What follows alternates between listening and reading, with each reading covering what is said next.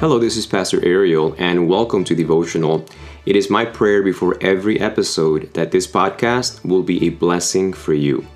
Please remember to subscribe to Devotional on iTunes or whatever platform you're listening in.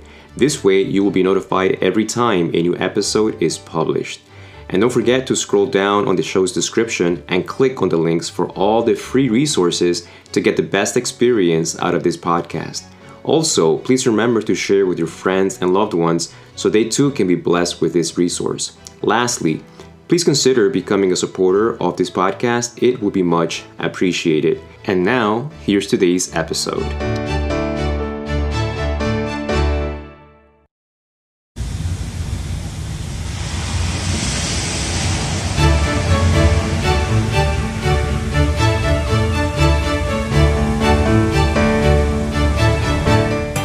Welcome once again to Devotional. This is Pastor Ariel. We are on lesson number 7, and on this episode we will look at Sabbath, February 9th.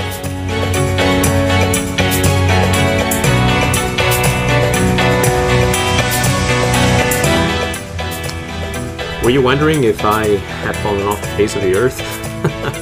I was wondering that myself. I was wondering, Lord, when am I going to get to record? This is, getting ridiculous. It's Wednesday already, and I'm usually having published the episodes by Sabbath morning. So I apologize for getting these late to you, but the reason is we're studying the 7 trumpets. And this week, if the 7 seals threw me for a loop, boy oh boy. I'll be honest with you. I got trained in the seminary, went through these sections. But when I did, all I came away with is there are different views within Adventism in regards to the 7 trumpets. And I'm going to ask you, how does that make you feel? How does it make you feel to know that even amongst the scholars, those that know the biblical language, the original languages, there is no real consensus in some parts of the trumpets. There are some differences, and there are a lot of overlap as well. But how does that make you feel? Does it make you feel discouraged? Does it make you feel like, why bother? If they can't agree, then why should I even bother? I want to invite you to consider this. Why not get excited? Why not simply say, we have not figured everything out. There's still much more to learn. Having my background in medicine and nursing, I see that continually in how even individuals that have no intention of being spiritual or no awareness of acceptance of a higher power of God, yet they don't feel that everything that could be learned about a body system has been learned. One of my professors, Dr. Hairston, Penn State, he graduated from Penn State and he was teaching at the community college that I went to. He would always challenge us with the idea that there's more. We know a lot about the kidneys, but when you compare it to what there is to know, we know very little. And instead of discouraging me, he said, that just fills me with passion and fire to do all I can to bring my contribution in furthering our understanding of the kidneys. That's what he was passionate about. And you could tell by his class. And so for me, that became a role model, believe it or not. He never talked about God in class. He never said anything spiritual in class per se, or at least intentional. But he did provide for me a model of how I should approach the scriptures, and in this case, the book of Revelation. Instead of it discouraging me, it should motivate me. And I've told you this in many other podcasts, that the Protestant Reformation is far from over. And this is exactly what I mean. I should not think, let the big guns at Andrews figure this one out. How about you? There's some verses that I've been memorizing from the Bible, and I want to share those with you. I had the Gospel of John. I've actually memorized these 2 verses because as a pastor especially, they become quite meaningful. And John the Baptist, when he was wrestling with who he was, who Jesus was, he made some references to himself and to Jesus. And he said very clearly something that has become a motto for me. I'm looking at John chapter 3, verse 27, where John says, "A man can receive nothing unless it has been given to him from heaven." So I'm not saying that God will not give to the scholars at Andrews. He certainly will, and I pray for that. But at the same time, I cannot say that he will only give to those that know the original languages, but simply anyone that is humbly seeking to understand, like you, like me. And that's what gives me confidence to engage the Bible, because ultimately, any correct understanding of the scriptures will have been received by someone because God has given it. And the prerequisite for receiving is humility, a recognition of a need of God, a need of receiving. I cannot figure this book out on my own. And for me, it's exciting. There's still much more to learn. The final chapter has not been written on all that the book of Revelation has to say to us. So rather than discouraging you, I want to invite you to embrace this and say, hey, I'm diving in. I'm going to join the team in trying to understand and bring my 2 cents to the table as well. And these are definitely my 2 cents. I got to tell you, I've poured over so many commentaries. I'm exhausted of reading because I realized, I need to become a bit more familiar with this passage. And what I'm, I guess, confessing is that I almost had that attitude. Well, I'll let them figure it out. I'm a pastor now. I got other things to do. And I'm repenting from that. I should have been more attentive to this part of Revelation. And so me doing this for you has been a tremendous blessing for me. So I'm going to start this lesson by challenging you to not study it superficially. But what I mean by that is don't write the answer based on the comments below the question. I think if you've done the quarterly at least twice or 2 lessons, you begin to pick up on the fact that, unfortunately, for whatever reason, our editors do give the answers to all their questions in the paragraphs below. So I check myself. I resist the temptation of simply saying, I'll just see what they have to say and move on. I hope that these individuals recognize that model has to change. We're starting to look like the Jehovah's Witnesses with our Sabbath School Quarterly in this format, because it's almost like we distrust the Holy Spirit, that the Holy Spirit will guide the worldwide church to the correct answer. And I'm just saying it because as a pastor, I feel the angst of equipping my members, not handicapping them. I don't want to give them the answers. I don't want them to feel that I'm the answer man. I want them to recognize the Holy Spirit will guide them to all truth. So I don't want you to cheat, and I do want you to answer the Sabbath School Quarterly, but I want you to do it from your own personal study. I want to invite you and challenge you in that regards. So I'm going to challenge you right now.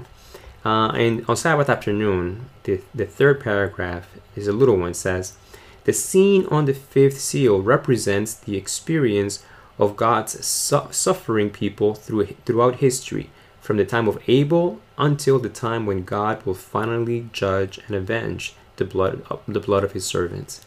So in this lesson, the scene of the 5th seal, we're doing the trumpets, but there's a transition. The 5th seal represents the experience of God's suffering people throughout history, from Abel till today.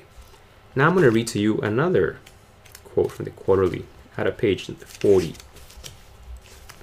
On page 40, it says this: the scene of the 5th seal applies historically to the period leading up to and following the Reformation.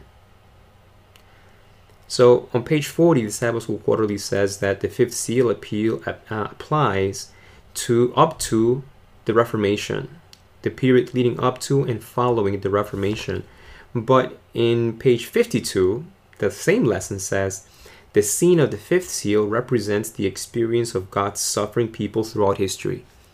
Hold up. How can it be that it represents leading up to and following the Reformation, the 5th seal, but now all of a sudden it represents God's suffering people throughout history, beginning from Abel, millennia before this event? What's going on here? Well, that's what I said. You have to study a little bit deep and catch these things. Pay attention to these things, because it hopefully will provoke questions. Now, there is no contradiction here. Actually, I told you that I took the class of Revelation with Professor Stefanovic, both at undergrad and at seminary. And in page 40, there is one key word that he added very intentionally. It says the scene of the 5th seal applies historically. And I'm going to share with you now 4 things that maybe you knew already, but if you didn't, this will be important information for you to tuck behind your ear or write somewhere. And if you know this will be just good review.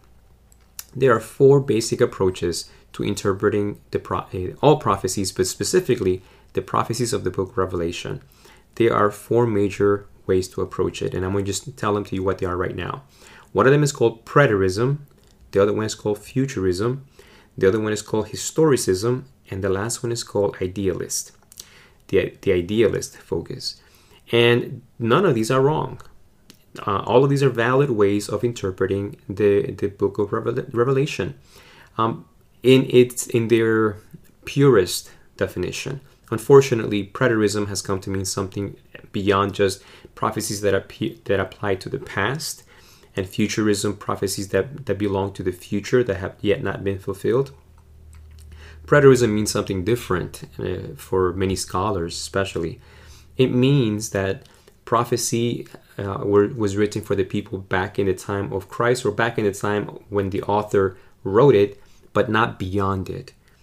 Which means that, at least for those individuals, the way that they interpret prophecy has nothing to say for you today, for you and I. Prophecy is silent.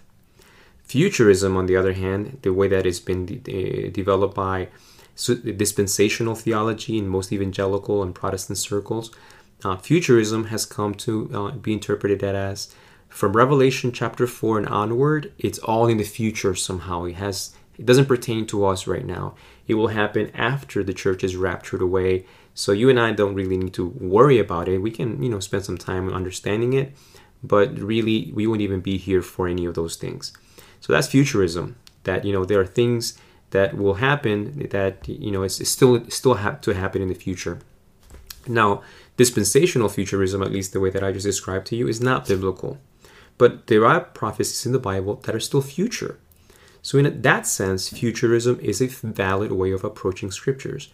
Preterism, there are prophecies that belong to the past, and there are prophecies that were given that applied to the time that the author of the book was living in, and the audience that he was writing to, it applies to their time, and that is correct as well. But it was not only for their time.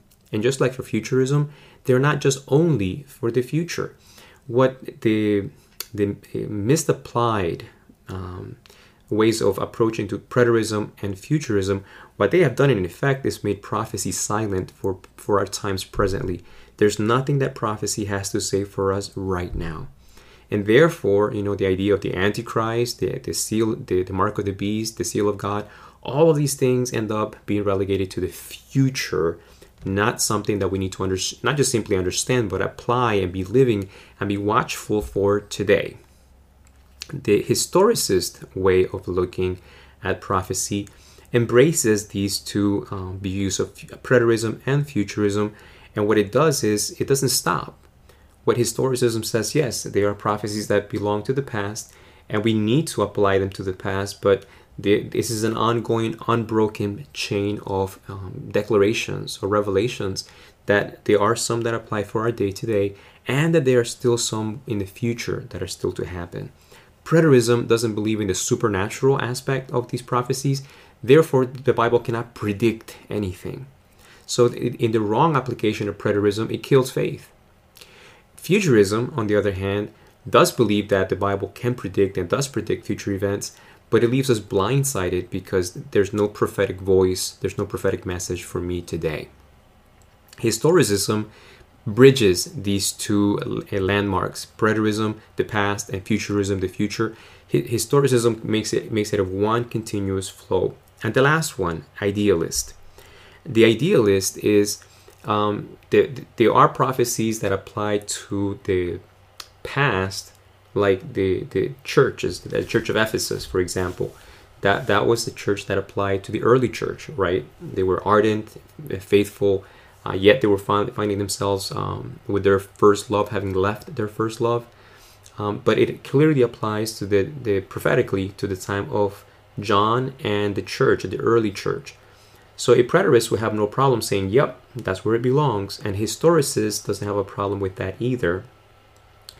But an idealist would say, that experience of having left your first love is not an experience that is isolated and exclusive to only the Christians in the first century.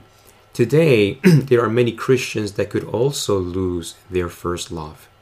So the idealist, it looks at the idea being presented to in those prophecies, and then seeks to apply them to personal experiences that you and I have today. It doesn't apply in a blanket general way like Laodicea, right? I'm sure there may have been some lukewarm Christians all throughout history, but in a very special sense, in a very general sense, today's Christianity, and we're going to own this one, right? Today's Seventh-day Adventism is a lukewarm church, a lukewarm a body of believers, which is not a very flattering thing to say, but that's what prophecy says to us today.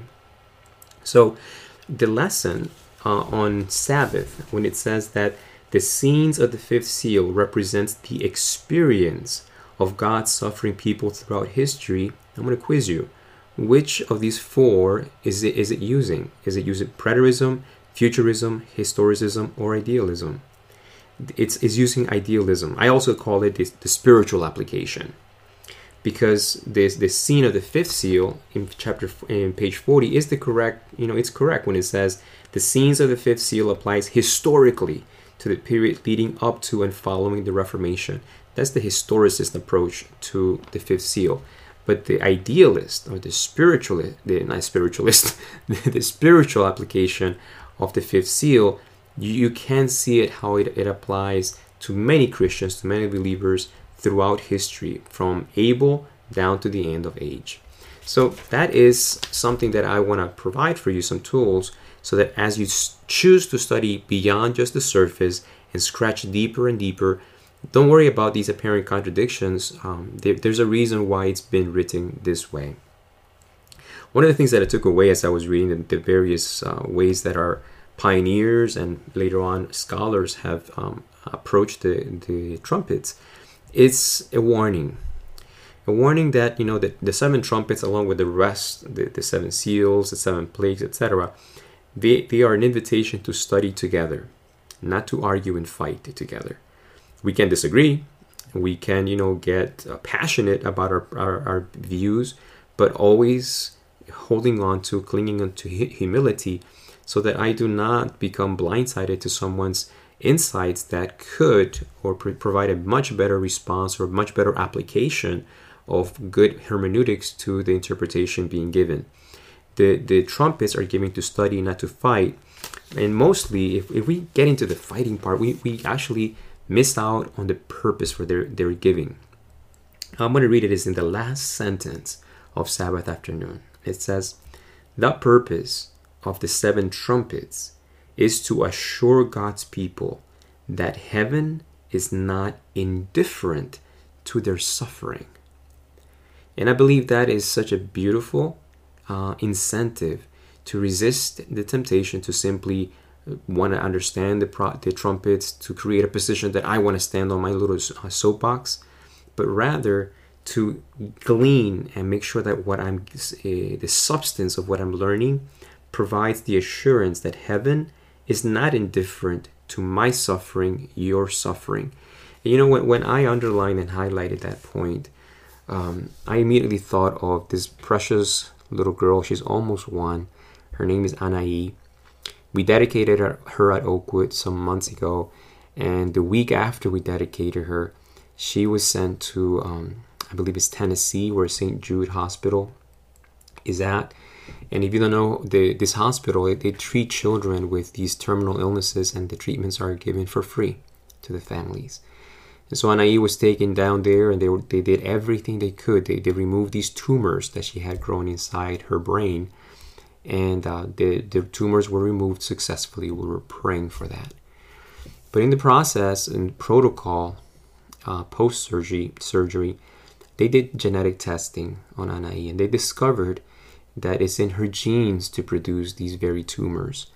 And less than a week after that test confirmed that she has received, or this gene has become active, they discovered that the tumors had grown again, and they were pressing against parts of her brain that was causing her to vomit, etc. She's less than 1 year old, and the parents have been with her throughout this whole journey. The grandma Nubia. She's been keeping us posted with what's happening. And last week the parents flew Anaí to California. Someone mentioned to them that there may be some natural approaches to this, but today I got some texts, and Anaí's organs are shutting down, and she's starting to look pale. And so the grandma's flying out to California. When they discovered this, that the tumors had come back in Tennessee and St. Jude, they stopped all the treatments. They were trying some new approaches to it, some new drugs, and they realized it's not gonna do any good. So let her just be at peace and not have the yucky feeling of all the chemo. And they were going to bring her back and put her in hospice. But now Nubia is going to be flying out emergency to California because her precious granddaughter is, her organs are starting to fail, and it will not be long till Anaí rests. So to me, that this week, that's what motivated me. I can't just be lackadaisical and Laodicean, lukewarm about the Word of God. And I repent for having that attitude, because the purpose of the 7 trumpets is to assure God's people that heaven, that God is not indifferent to our suffering. And when we as a church pray together, and when we as a church cry together, we are assured that God hears every single one of our prayers, and that He sees every single one of our tears.